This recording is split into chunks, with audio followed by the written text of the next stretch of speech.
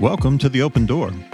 This is a podcast of the Nazarene Collective as we go on a 21-day journey of prayer and fasting. In all 21 episodes, we hope to encourage you along the way with thoughts, reflections, stories, and intentional prayers the tribe will be praying together. So whether this is the first thing you do in the morning, just part of your commute to work, a few moments on your lunch break, or how you choose to end your day, we invite you to slow down, reflect, pray, and be present with open hearts that anticipate discovering God's open doors.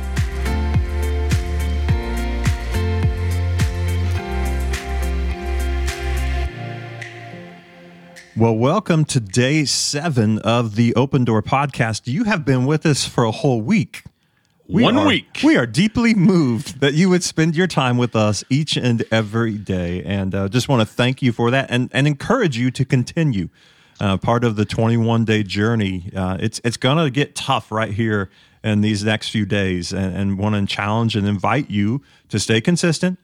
Stay intentional and just continue on in your prayers and in your fasting and however that looks for you. Well, today we're going to get personal. And when I talk about getting personal, there's just a reality of when you think of open doors, you can't ignore the fact that all of us tend to have experiences where we personally have to choose to walk through or not walk through an open door. And today our guests who will be sharing their stories of some of their own open door experiences are Chris Gonzalez, Sean Evans, and Martin Burns. If you are a part of the Valparaiso campus, you're very familiar with Chris as he's our discipleship pastor.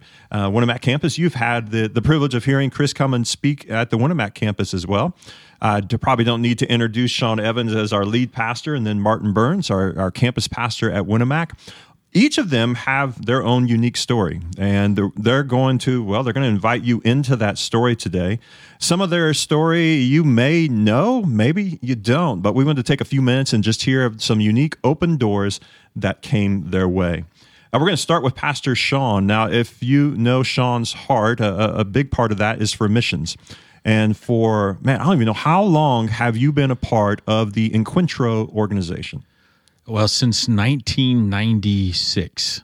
And since 1996, how many high school, middle school students has that organization taken on mission trips? Wow. Since 1996, I would say probably close to 17,000. Wow. And you've been a part of it from the beginning, but in the last several years, you stepped into a leadership role with the organization. And I'd love for you to just tell us a little bit about how God opened the door for you to step into that leadership role. Well, so just a little bit of correction. I have not been with it since the beginning. It began in 1966. And so you weren't even around. I wasn't around at all. Not even close.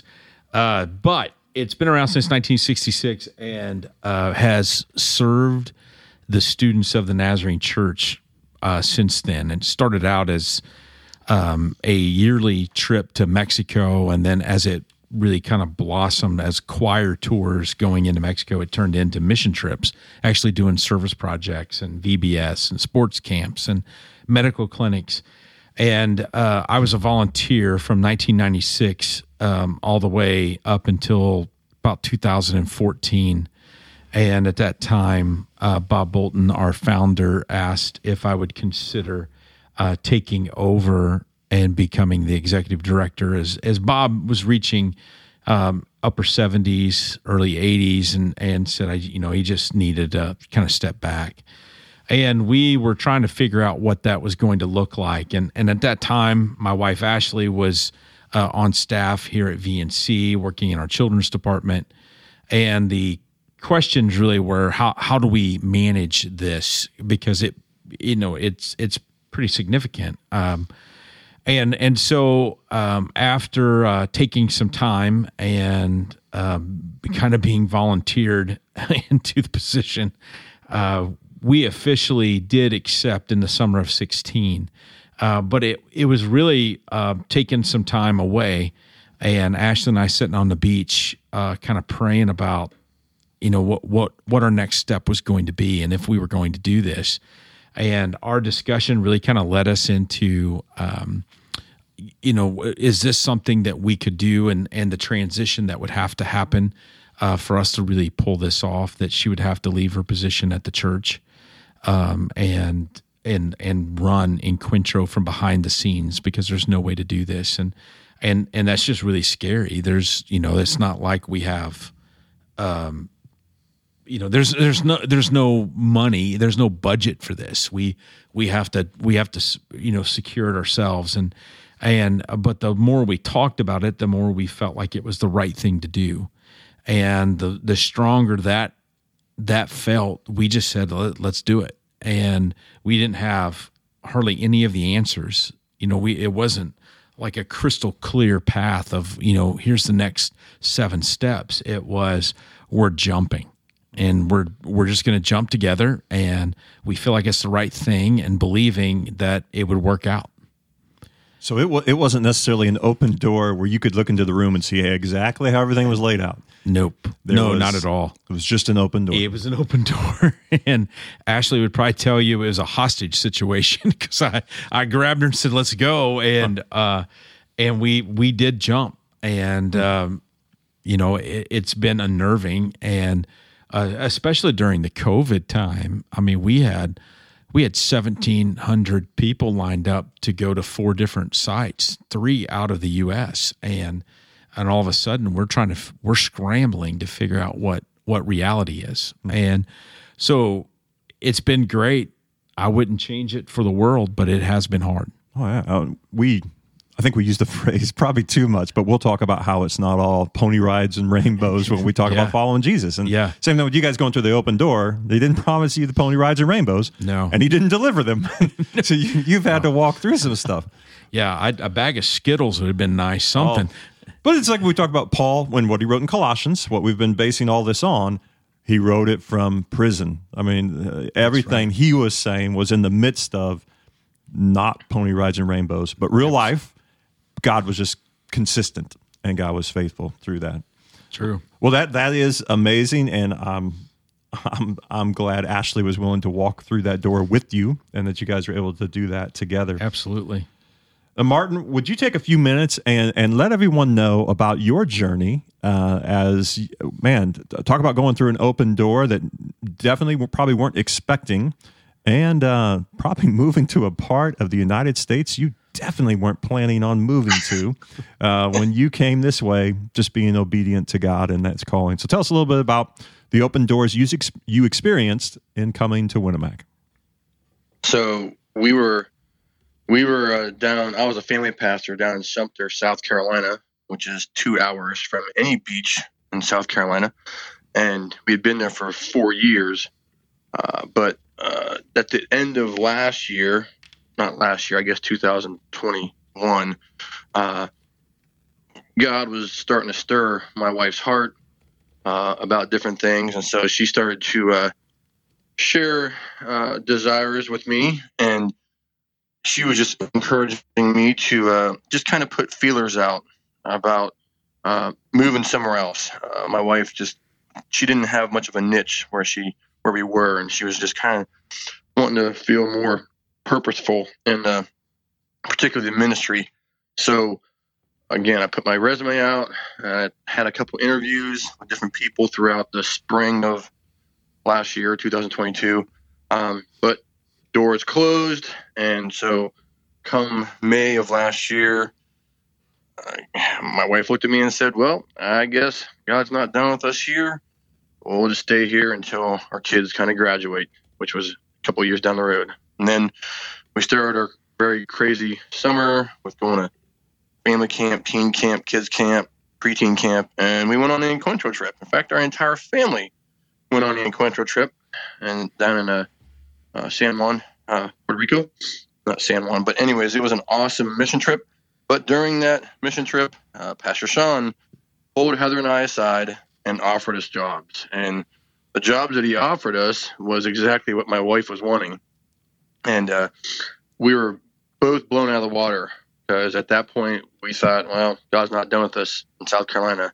So when Pastor Sean offered us these jobs, both me and my wife's mouths just dropped, and we started praying. Of course, we went for the interview right away, and it was a lot to take in. from the interview and everything. But as we prayed, God just gave us the peace that he was done with us in South Carolina. And so we decided to accept the position. It was tough to leave, not just the South, but we had a nice house with an in-ground pool in the back with palm trees. And so we were the hangout house. And anyways, I know for my wife, it was very, very, very difficult to leave the South, and particularly the swim. So it was like you said, not rainbows and butterflies. It was a tough decision, and it was also tough to letting our kids know, who were older, 10 at the time. They're 10, 13, and 15. So it was challenging on them, but we took the call. We moved up here, and now it's 12 degrees. So hey, good times. I do think some of the beauty of that call that you talked about is that you and Heather got to share in that together. That God was at work in her heart, preparing you all for a move, and then he was working in yours, and then the door opened. And you're right, it none of it was per se exactly maybe how you dreamed it would work out, but God was faithful. He's been good to you. He's been good to the Winnemac campus. He's been good to just the collective as a whole in this way, and having you guys come and be a part of the team. And so we are so grateful and thankful that you went through that open door, and can't wait to see more open doors that come, not to go somewhere else, but more open doors that happen in Winnemac as the church just continues to impact the community. And we're glad that your story has intersected with our story so that we can see what God's going to do with that. Well, our last story that we want to hear, just sort of another personal open door, is Chris Gonzalez. And if you don't know, well, I don't even want to give any of your story away. I want you to be able to share it, because if somebody doesn't know growing up for you and what that was like, and some of the events that have unfolded in life that have led to this unique opportunity that you have where God opened a door. So I'll let Chris fill you in on what God has done in his life in a unique way. Yeah. So, my story is kind of unique, and I think I've shared this both, when I spoke at the Winnemac campus and then also here in Valpo, about the fact that, my dad was a career firefighter. And so growing up, my playground was kind of the firehouse, and climbing around the trucks and, hanging out with all the guys and stuff when we would go visit. And so that's always kind of been a part of who I am. It's a world that I kind of understood on some level. And even though my dad had retired, almost 25 years ago, it was still something that as you're growing up and you experience it as often as I did, it was just a part of you. So about 7 years ago, almost now, next month, the fire chief in Valparaiso, Chad Dutz, had approached Sean about helping out with some needs in terms of a chaplain for the fire department. And Sean, kind of knowing my story and understanding, had suggested, why don't you talk to Chris and see if he might be interested in that.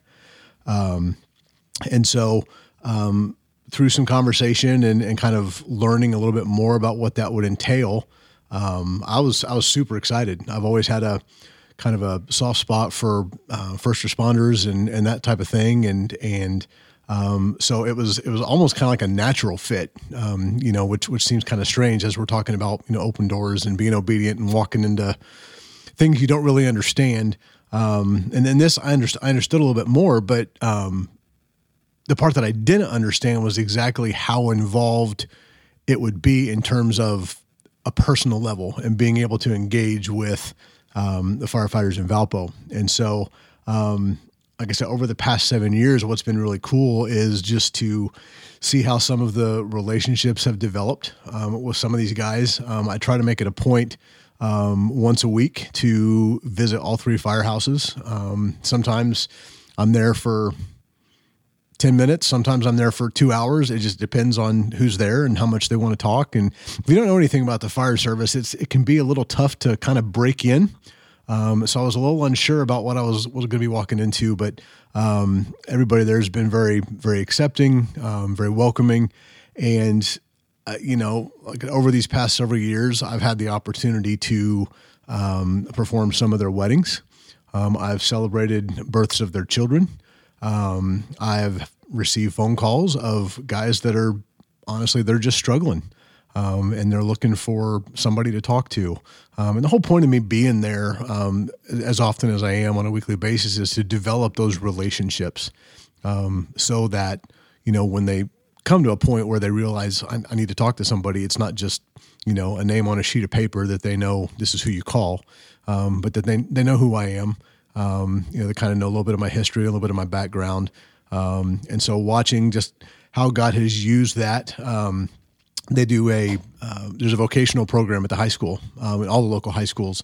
It's a fire safety vocational. So for the last several years, I've been invited to that.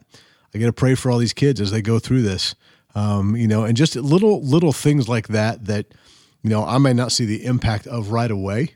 But just trusting that as God's given me this opportunity, he's going to use me some way, somehow, whether I get to see it or experience it or not. I can trust that he's in it and that this is where he has me right now. So I think part of what I love about your story is your willingness to go through one open door and look at how many other doors that opened up. That's crazy to me. I mean, when you just talk about the relationships and all these different things, even down to the being able to go and speak to those students, how many doors opened up because you were willing to go through that one. Yeah. Yeah, it is very cool, Keith, but with Martin and Chris and all of ourselves, when we start thinking about it, that when we go through these doors, you just never know where they're going to end up and what it means. It's a little bit of an obedience just to do whatever you've been asked to do. So, as we conclude today, this is the first week of the podcast, and we're wrapping up this first week, day 7.